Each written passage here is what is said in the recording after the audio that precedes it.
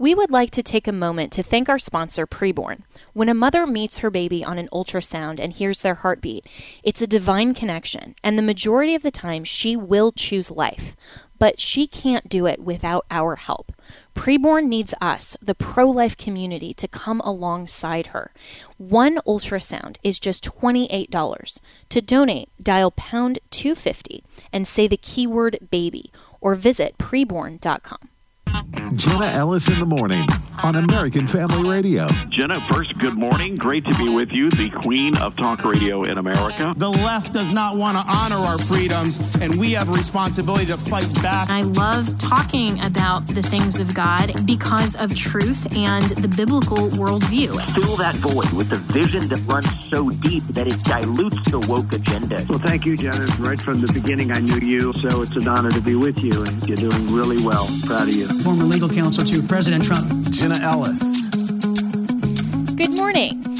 And sometimes it is a great day, like today, to instead of deep dive into the news of the day and the particular stories, take a giant step back and look at the overview of where we are at in society today, look at the institutions of government, what's actually going on in the weaponization of government, look at the contrast with what the Constitution was designed for, to preserve and protect our rights, and how those institutions and those in power are attempting to tear that down, and also look at the Fourth Estate, the media, and how the court of public opinion is shaping how we view what is going on in our institutions of government and civil society, how we engage and interact, and how our worldview overall will inform our policy perspectives and how we approach news of the day topics. So I had an opportunity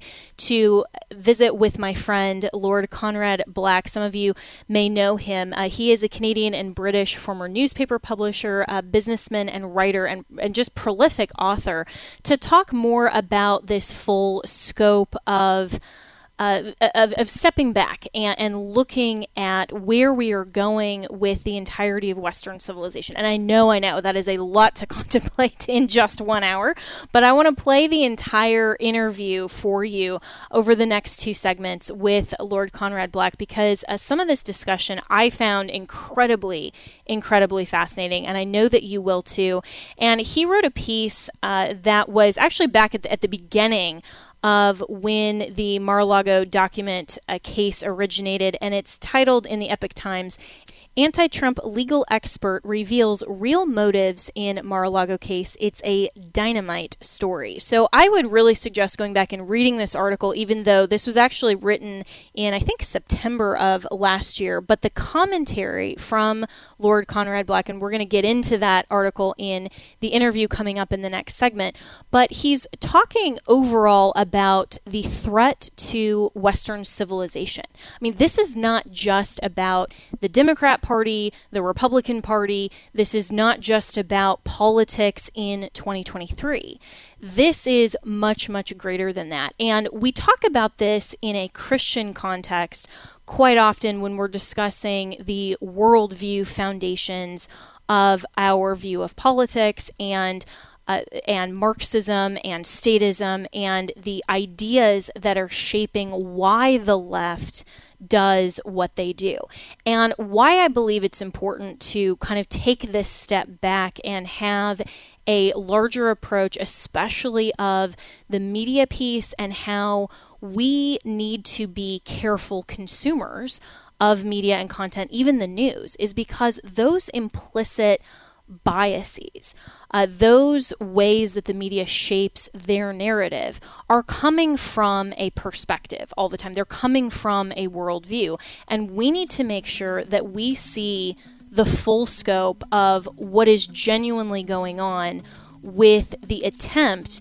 to not just weaponize government, but to ultimately tear down liberty and freedom and life as we know it in America. And I'm not just being dramatic or hyperbolic. This is why this interview, I think, is so incredibly important, and very excited for you to hear coming up after the break, my friend, Lord Conrad Black. So we'll be right back with more here on Jenna Ellis in the Morning.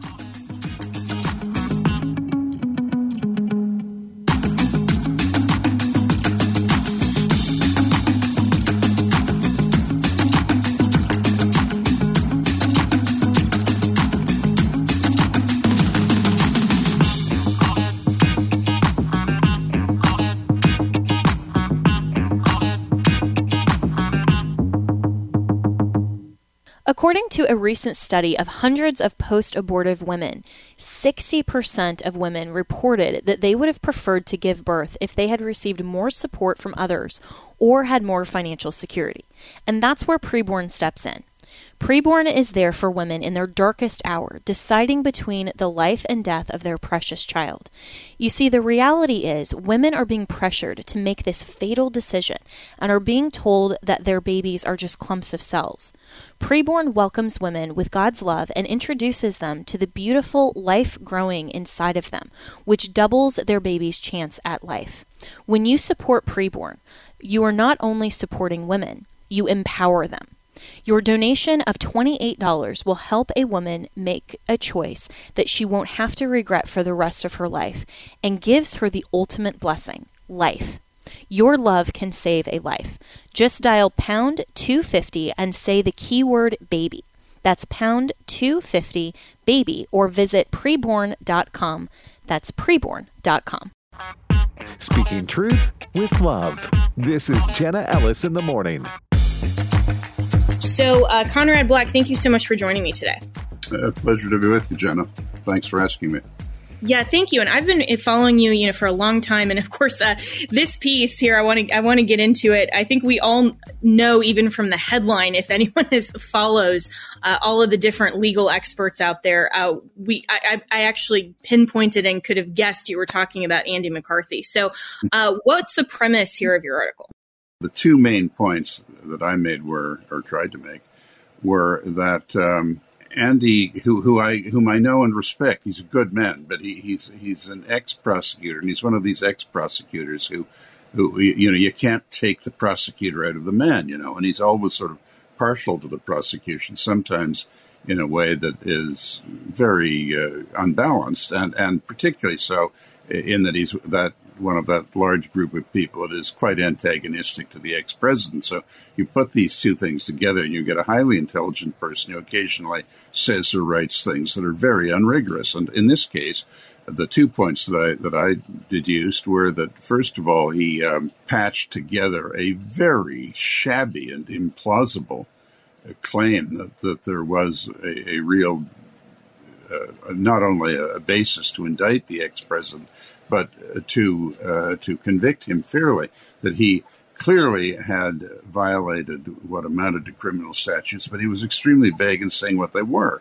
And so I thought it was, for him especially, because he is a very capable lawyer and legal analyst, a really astonishingly shabby bit of explanation for a legal position.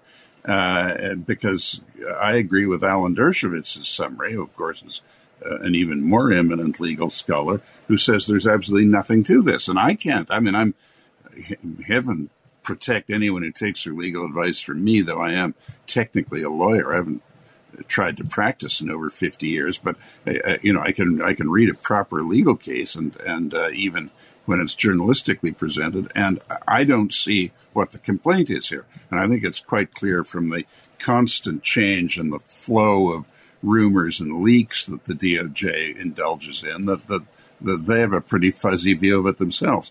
But the second and most important thing I thought in Andy's piece was near the end of it, when he said that it was a difficult call for the Justice Department and the powers that be in the administration whether to indict Trump, because he is the candidate that they would most like to run against, and that might knock him out as a candidate. And I thought the takeaway on that one, and of course it's nonsense. All the polls show he would defeat the incumbent, and anyone who thinks that Trump is easy to defeat in an election hasn't looked at the two elections he's run. But apart from that, it was an acknowledgement, an outright, implicit, completely unambiguous acknowledgement that this was a straight political question. It wasn't a judicial question or a law enforcement question. It was a straight question about the political best interests of the incumbent president and his party. And as I thought, it completely obviated all of the previous discussion in his column about the merits of the case, which was nonsense anyway.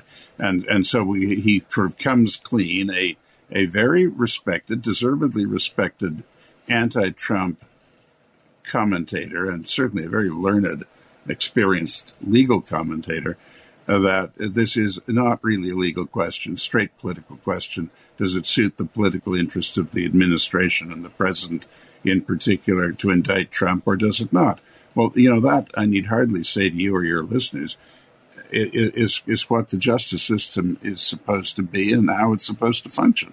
But unfortunately, in this it's a cliche to say polarized, but in any case, very antagonistic political time, that's what we're getting. We're getting a political justice department doing things that are politically motivated and are, in fact, in many cases over the past 5 years, illegal, as we have seen. Yeah, so well said. And to frame it as this is really for them, it comes down to the Justice Department putting this as a legal, rather than a legal question, it's a political question. That's exactly what's going on in New York with the Attorney General and Letitia James just going after Donald Trump because he's a political opponent, rather than the justice system and law enforcement actually looking at the law and trying to enforce it. And so this raises a couple of other points, and I think your article is just so well put. And I agree with you that Andy McCarthy is a very well-respected attorney. His analysis is usually very good. I mean, he's one of the people that I read everything that he writes. But he's a nice guy, too. Yeah, he really is. But this also raises the important aspect that for people who are listening, who always ask, where should I go to, find what's really going on, find, things that aren't biased? Well, the byline is always important in a piece, because when you look at what Andy McCarthy writes, if it's something that is on a Supreme Court discussion, I'm going to actually take that with a much different view than what he analyzes and what he writes about Donald Trump, just knowing his own partisan perspective, and also with the background of a former prosecutor versus someone like Alan Dershowitz. And so, how do you tend to read some of these pieces when you look at someone like an Andy McCarthy that's writing in National Review versus obvious bias from the New York Times versus some of these other opinions from people that are known Trump supporters? Well, like yourself, I have an automatic skepticism when I see a source like New York Times, Washington Post, and the lefty, the lefty websites like Politico and Dispatch and so on. I saw an absolute shocker in Dispatch this morning up on Real Clear Politics that just took for granted that 2020 was a perfectly uncontroversial, pristine election. You couldn't possibly raise a complaint about it, and just assumed all sorts of negative things about Trump. I mean, if that's where they start from, there's not much point reading it. But occasionally there's surprises, I must say. Occasionally all of those publications or sites do produce things that are quite fair. I'm not looking for a whitewash of anybody. I'm not a whitewasher of Trump myself, but I like you. I like to see not the assumption of negative things, but if they are going to be entered, I want them entered in a way that makes them plausible.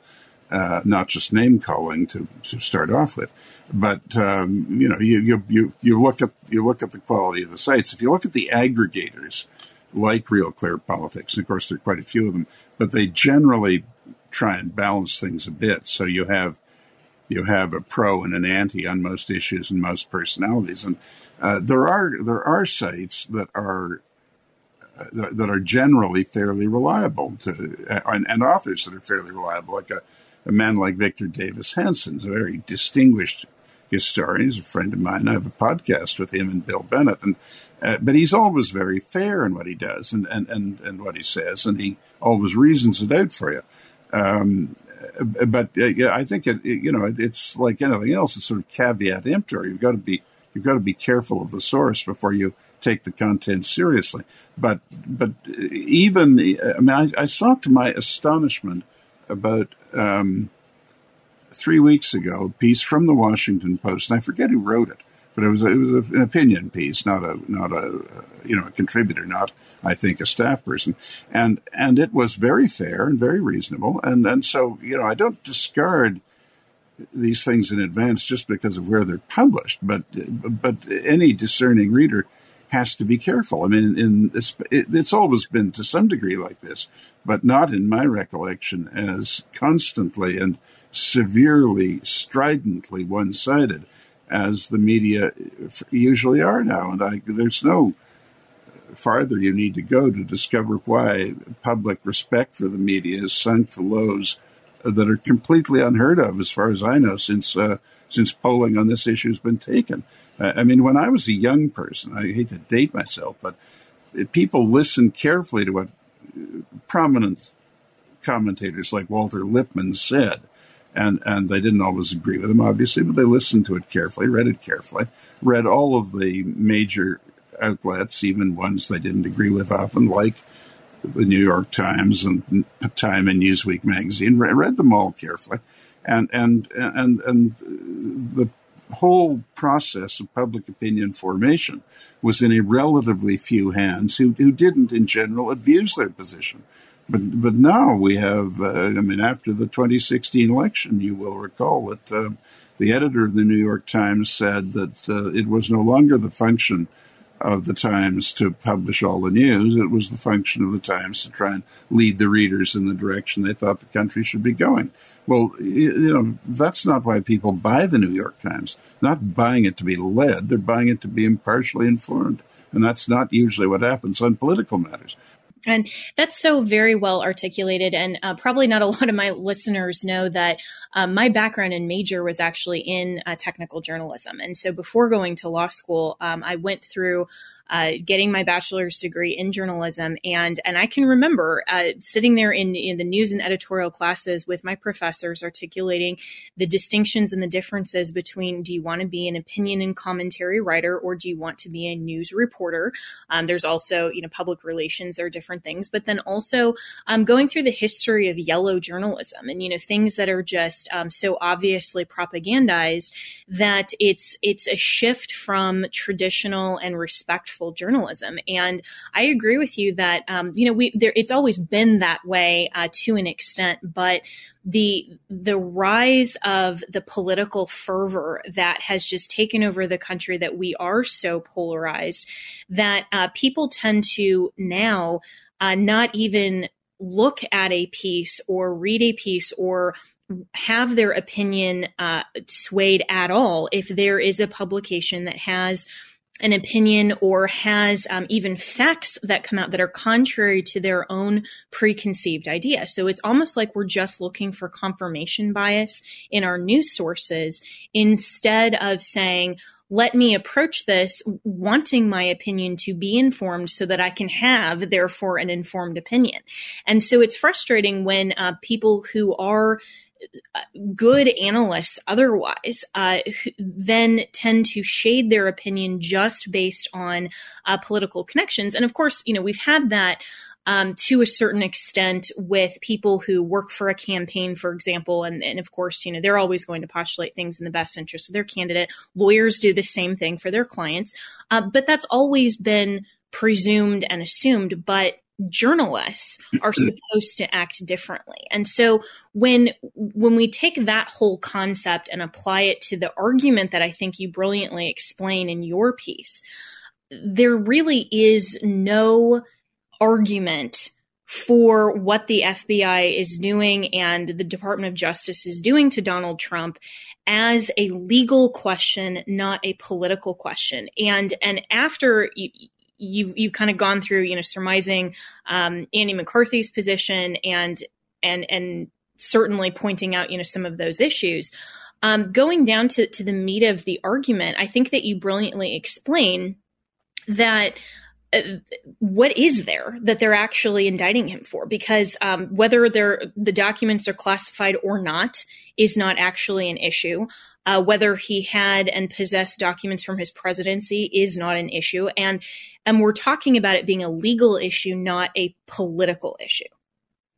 Yeah, and as far as I can see, they're reduced to this spurious allegation that he's been recklessly subjecting confidential information, classified information, to the danger of getting into wrong hands. I mean, this is a bit rich given that, and to be fair, even Andy implied this, it's a bit rich given that Hillary Clinton dumped all kinds of classified material straight into the laps of the Kremlin and whoever else wanted it, in a way that was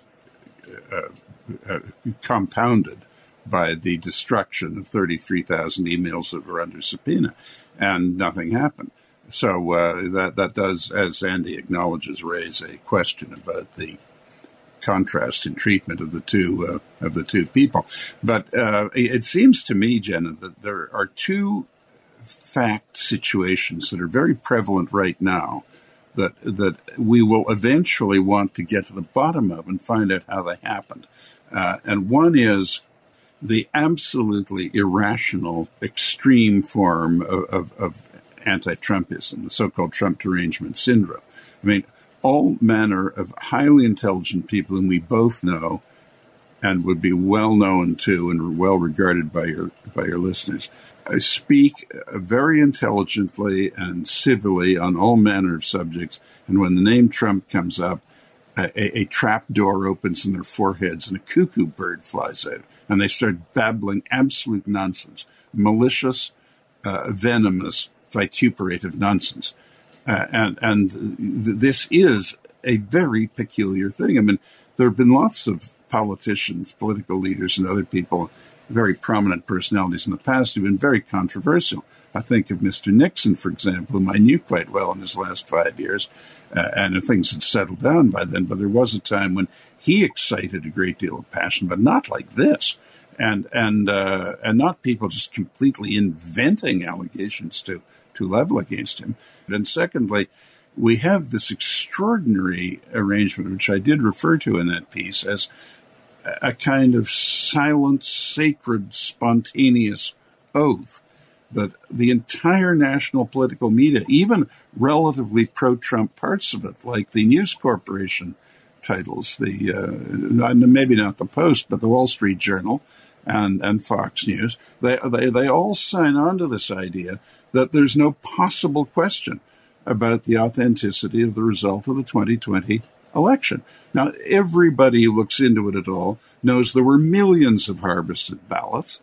A person with the knowledge of grade 3 arithmetic can see that if 50,000 votes flipped in Pennsylvania and any two of Arizona, Georgia, and Wisconsin, Trump would have won in the Electoral College. There are millions of harvested ballots out there where it was impossible to, and in any case, in most cases, no attempt to verify the vote cast was actually cast by a real voter or the alleged voter. No verification of that.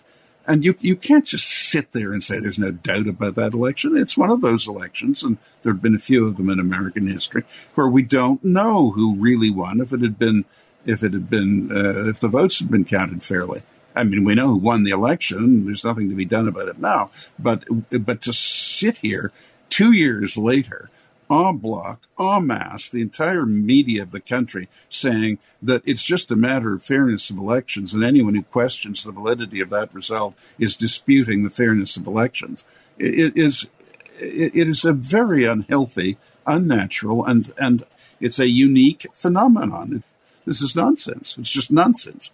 And it's malignant nonsense. It's dangerous. Or in my case, have the attorney board of regulations, attempt to come after me and my bar license just because I questioned it on behalf of my then client. And it's not just me. I mean, they have come after and Democrat-led political action committees and other just supposedly, well-meaning activists have come after over 110 of the lawyers that were involved in some of these challenges, asserting absolutely nothing other than they questioned the outcome of the election and also had legal theories. And if that's the basis upon which to sanction attorneys and have adverse action against them is that they represented a client or they questioned whether or not the administration of an election was fair and constitutional and had legal theories. Well, then no one could ever practice law again. That would never be fair. Or to say that, well, later on, these cases were all kicked out based on standing. Well, how often does that happen to so many other cases? And we'll take a break right there and be right back with more with my friend Lord Conrad Black after the break here on Jenna Ellis in the Morning.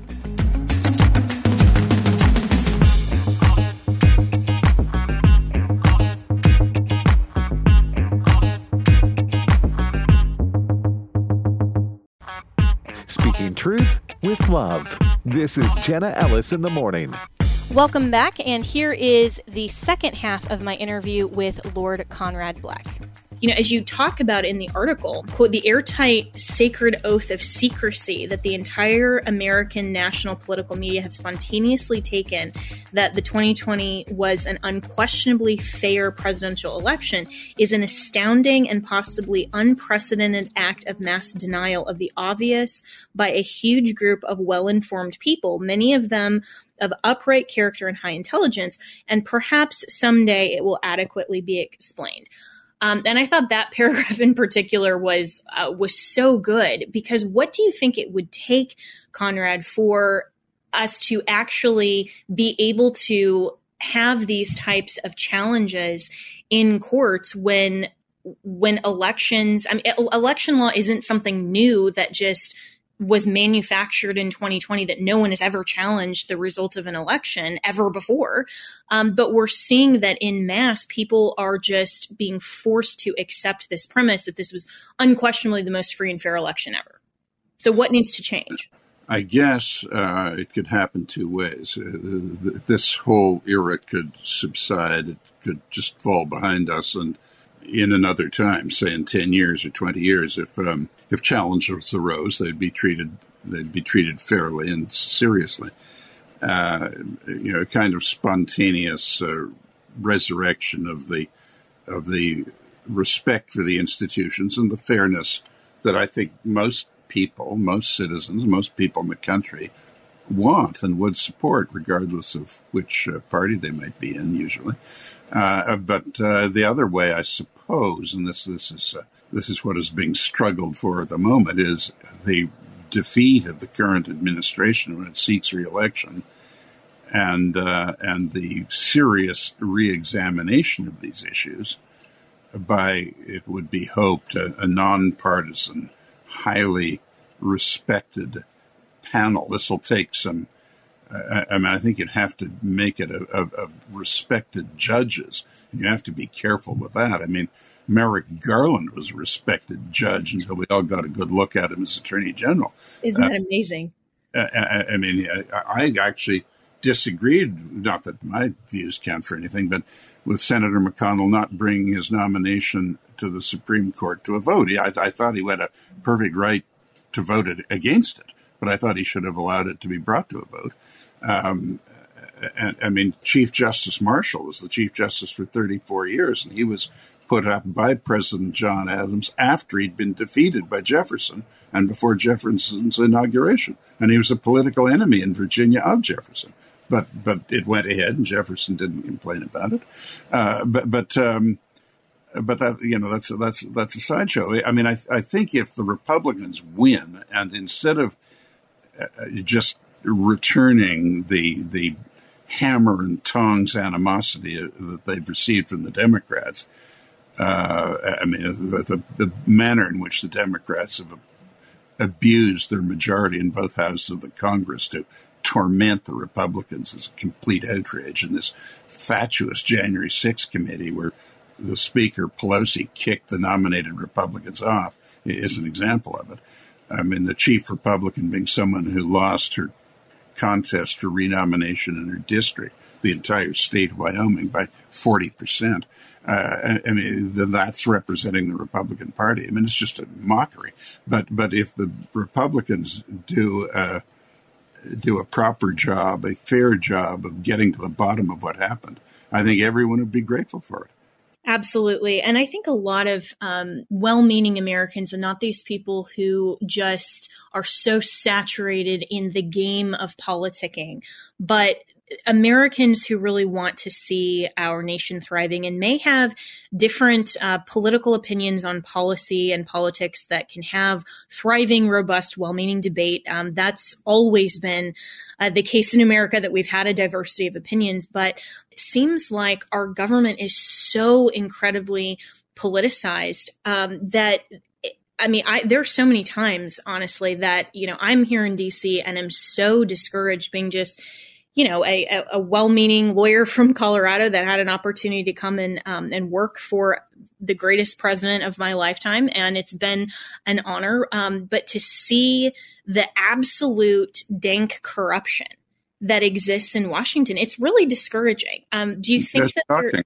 I mean, there was always some of it, but it's absolutely shocking the way it is now. I mean, the Democrats concluded that the only way to draw public attention at the approach of the midterm elections away from the dismal record of this administration, which unfortunately has been, I'm not an American, so I don't want to be too presumptuous, but I'm pro-American, and I always hope that whoever the president is does well, and the administration does well, and the country flourishes. I mean, the whole Western world, all of the civilization, the democratic civilization we all share, all of it depends to a large degree on the United States functioning well and being governed by intelligent, capable people.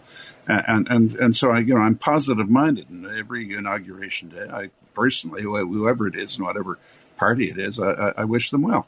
But the fact is, this administration has been a complete failure in almost every field.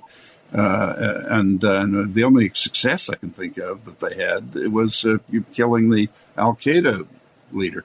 But that was the armed forces. It wasn't the political actions of the Democratic Party or its leaders. But with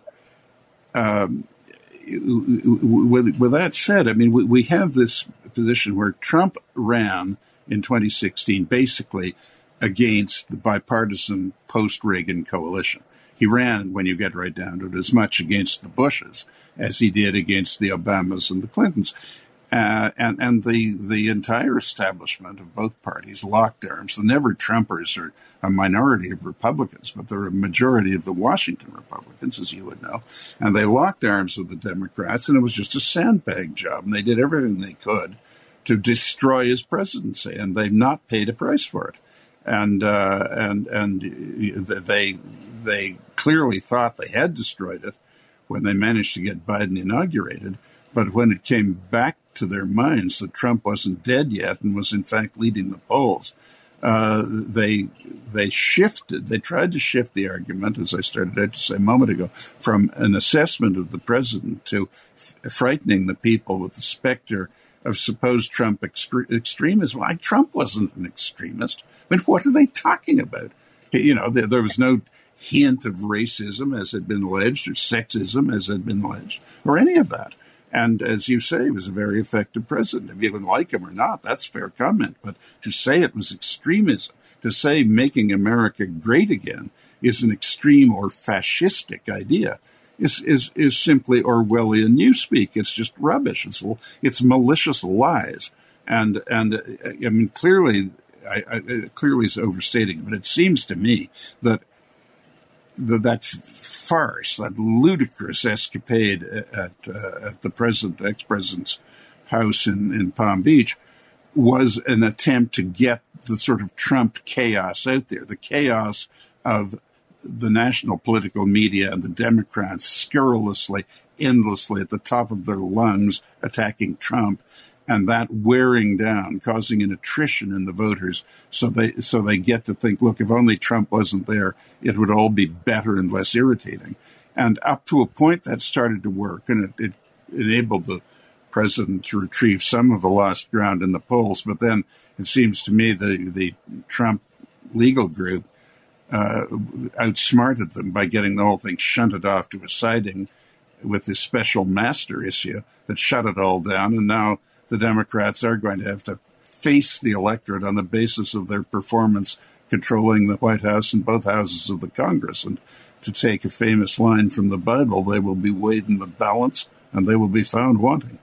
Indeed. And even Jen Psaki said on MSNBC the other day that if the midterm election is a referendum on Joe Biden's presidency, then the Democrats will lose, which was probably the only fair and accurate thing that she's possibly said on national television. Well, she's working for a new employer now. She's working for NBC, so she's calling it as she sees it. I was impressed that she did that. I actually was too. And, and speaking of fair comment, I mean, while obviously we both love and respect and appreciate what Donald Trump has done for America and this country, I mean, in terms of fair comment on his own actions, I mean, you even talk about in your piece how, he saw the issues and foresaw some of the issues like the ballot harvesting and so forth in 2020. But as I've repeatedly said as well, even being then a member of the legal team and working for him, I have said as well that there was a massive failure on the part of the internal campaign lawyers as well as the RNC to address those issues up front. They did nothing to stop the likes of Mark Elias, and they just thought that, we'll so overwhelm the polls, it just really won't even matter. One of my colleagues even said on a panel of election integrity at the CPAC 2020. And so this was right before the shutdowns and the pandemic, that said, all of this discussion of election integrity, it won't even matter because we're going to so overwhelm the polls and everyone will vote. And this president's so loved, it won't even matter, which was a terrible, terrible mistake. And this is what the polls were showing. I mean, most of those polls are connected to left-wing media outlets or left-wing universities, but the reliable ones like Rasmussen and Trafalgar were not saying that. They were saying it was close. But not that Trump was going to win a landslide. If he'd had a landslide, their calculation would have been right. All their fiddling around wouldn't have worked. But they didn't have a landslide. Right. And they should have, I mean, like good lawyers, to anticipate issues and still, whether or not it was the outcome of the 2020 election, but even to make sure that that election integrity was preserved. And I think that's a fair statement that so many people are myopically focused on the 2020 election, where precedent matters. And and this just gets back into the Supreme Court. I was shocked that they refused to take up the Texas versus Pennsylvania case. It was shocking. I mean, there were 19. John Eastman wrote a very good piece about this, but there were 19 cases challenging the constitutionality issues.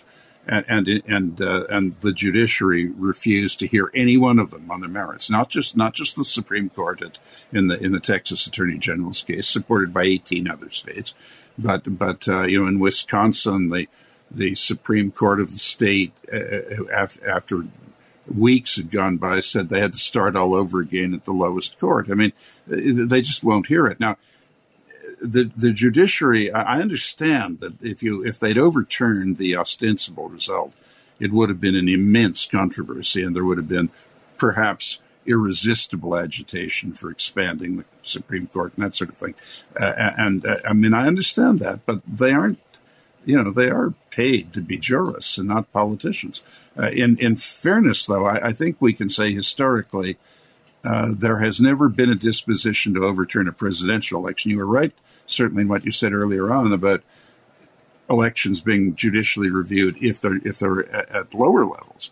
But for the president and vice president, the only time it was attempted was in 2000, and effectively the U.S. Supreme Court, with dissent, said that they couldn't conform to the deadlines. There was nothing for it, and the ostensible result was the one they had to go with.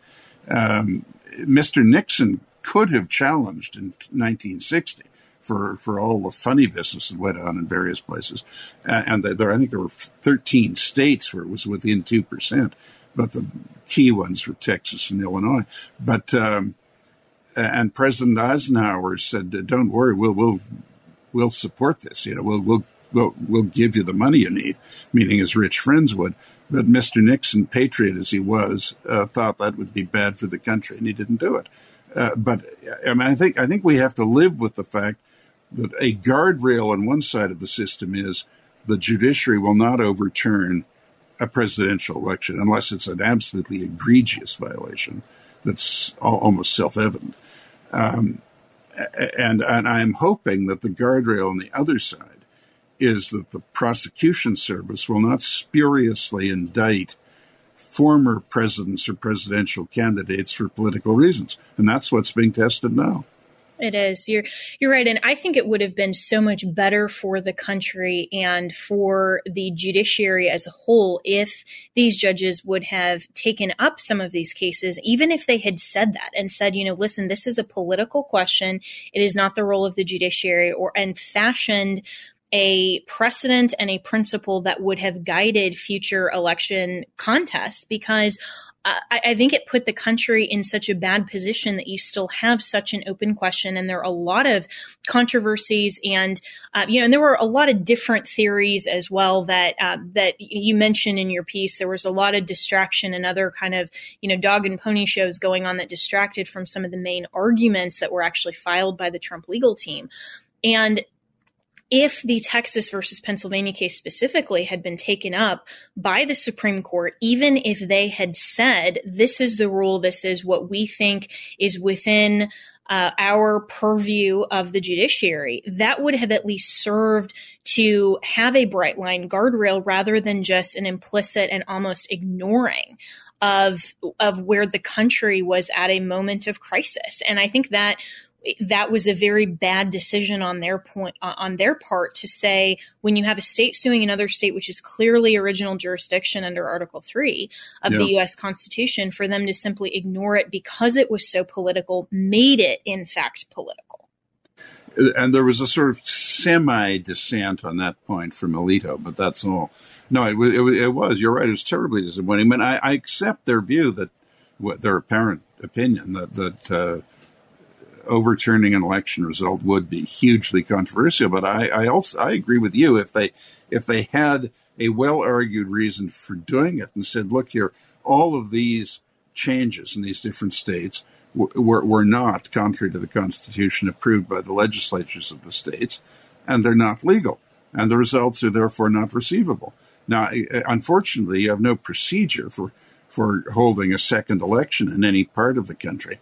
And you would have gone, I mean, even if they'd acted very quickly, as they did in the Gore-Bush case in 2000, it would have been hard to organize, even if this was what the decision was, a new election. And it would have been rather severe to invalidate the elections in as many as 6 states like that. But just doing nothing and allowing this terrible problem to fester and grow, where half the country is unctuously and piously saying, if you question the result, you're a radical, an insurrectionist, a fascist, and goodness knows what.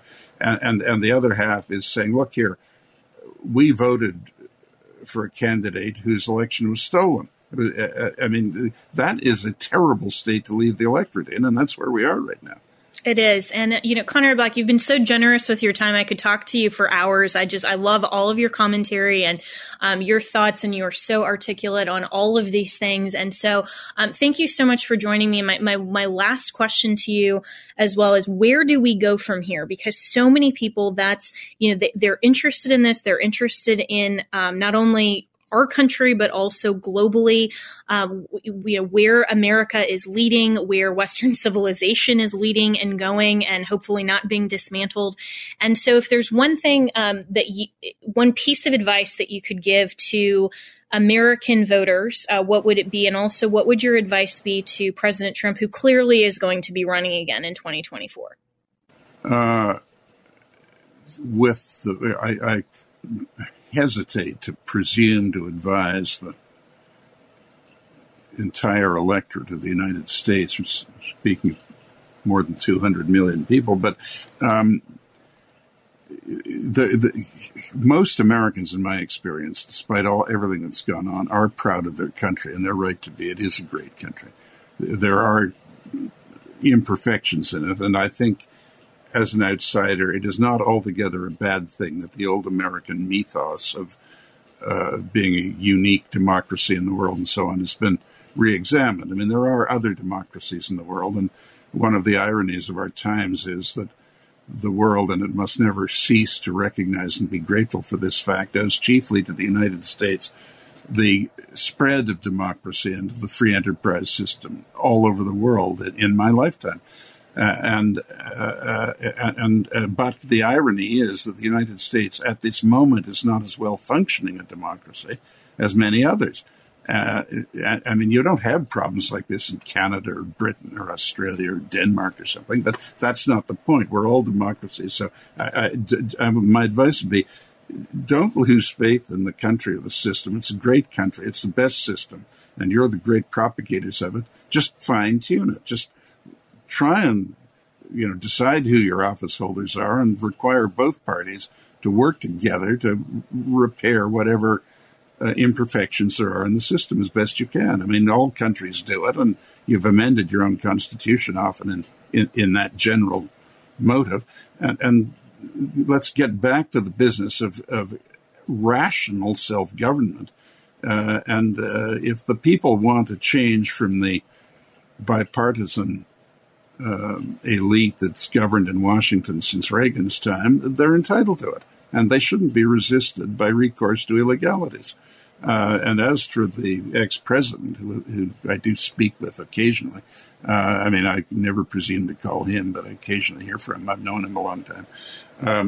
I would urge him to run again, but I would urge him to do it a little differently and make as much effort as he can to avoid those things, even though they're often amusing and are often justified, but those particular flourishes of his that enable his enemies to portray him mistakenly and often in a defamatory way as an extremist, to surprise his opponents by becoming a less vulnerable target without compromising at all in the policy message that he's giving to the voters and particularly to his followers. He was, in policy terms, as most people admit, an excellent president. And it was a very successful term, despite unprecedented harassments and illegal harassments by his opponents. And I think if he gets a little bit Lincolnian and is a little more patient and less angry and good-humored, although I don't wonder it's hard to do it after they've ransacked your wife's closets and things for no reason, and you have the former director of national intelligence telling the world that he's a Russian intelligence asset and things like that. I wouldn't myself not necessarily be able to follow my own advice and be good-humored about it, but try to be as little a target for the penchant of his enemies to portray him as an extremist. Pitch it to real policy questions where he's almost unassailable. I mean, for the current White House press secretary to say they were replacing a broken immigration system is simply scandalous. She should have her mouth washed out with soap. But try and take the high road as much as you can, and he has a chance to be one of the great presidents of American history. Indeed. And we'll look forward to 2024 and hopefully get this country back on track. And Conrad Black, I so appreciate your time. Everyone needs to follow him on social media, on Twitter at Conrad M. Black. You can get his book, A President Like No Other, Donald J. Trump, in stores and on Amazon. Also, your website is conradmblack.com. And thank you so much for your time. And I hope that you will come back often and have these kinds of discussions. I think my listeners have been thoroughly impressed and very well informed by your analysis and opinions. And I sincerely appreciate your dedication to this form of genuine intellectual conversation, and I so love and respect you. So thank you for all that you're doing. Thank you so much, Jenna. You're much too flattering, but that's no less appreciated for that. Be happy to do it again.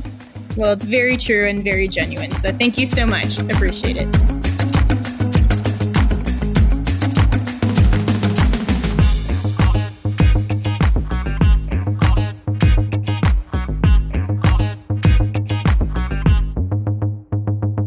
We'd like to thank our sponsors, including Preborn. Preborn has rescued over 200,000 babies from abortion, and every day their network clinics rescue 200 babies' lives.